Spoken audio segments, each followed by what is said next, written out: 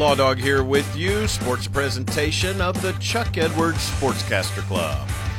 We want to remind everyone that you can hear Right Radio Sports on your time by subscribing to Western Oklahoma Sports on Apple and Google Podcasts. Also, be sure and tag us on your social media posts at Western OK Sports and follow me on Facebook, Instagram, and Twitter at Law Dog Sports. Weatherford's game versus Dale yesterday at the Tuttle Festival was postponed due to rain.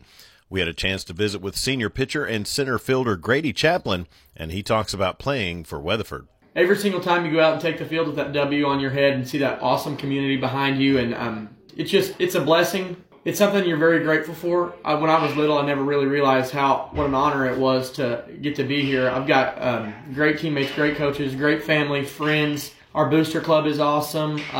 It's just a blessing. I think every day is a great day to be a Weatherford Eagle. The Eagles are scheduled to take on Oologah this afternoon.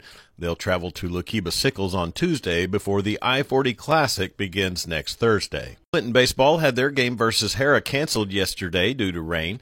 They're 3-4 going into district play versus Woodward on Monday. Head coach Kelly Gaunt talks about his squad.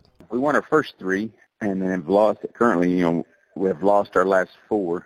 It's just been kind of crazy. I mean, kind of like typical, early March baseball with weather and, we're replacing a lot of starters this year, so I think that's kind of slowed us down. And then, so we've been without two starters. So it's kind of been a rough start, but we're hanging in there. Coach Gaunt is optimistic about his pitching staff, particularly sophomore left-handers Aiden Crumley and Craig Hunter. I think our pitching will be pretty good. We're young, and and even our juniors and seniors, haven't pitched much. So, we've got the two sophomore left-handers, and you're hoping that the left-handers continue to develop. It just helps having pitchers from the left side. Gaunt also features upperclassmen DeAndre Fancher, Kaysen Louthan, Grady Gaunt, and Shandon Ray, who are all right-handed pitchers. Most high school baseball games were rained down across the state yesterday. Festivals and tournaments scheduled for today. The Pioneer Festival has Class A number 2 Canute taking on Moreland. Hydro Eakley plays 2 versus Garber and Perry, and Thomas takes on Pioneer Pleasantville and Gore. At the Union City Festival today, Class B number 11 Leedy Bison take on Caddo from Class A. Luqueba Sickles plays Merritt, and Watonga will take on Southwest Covenant.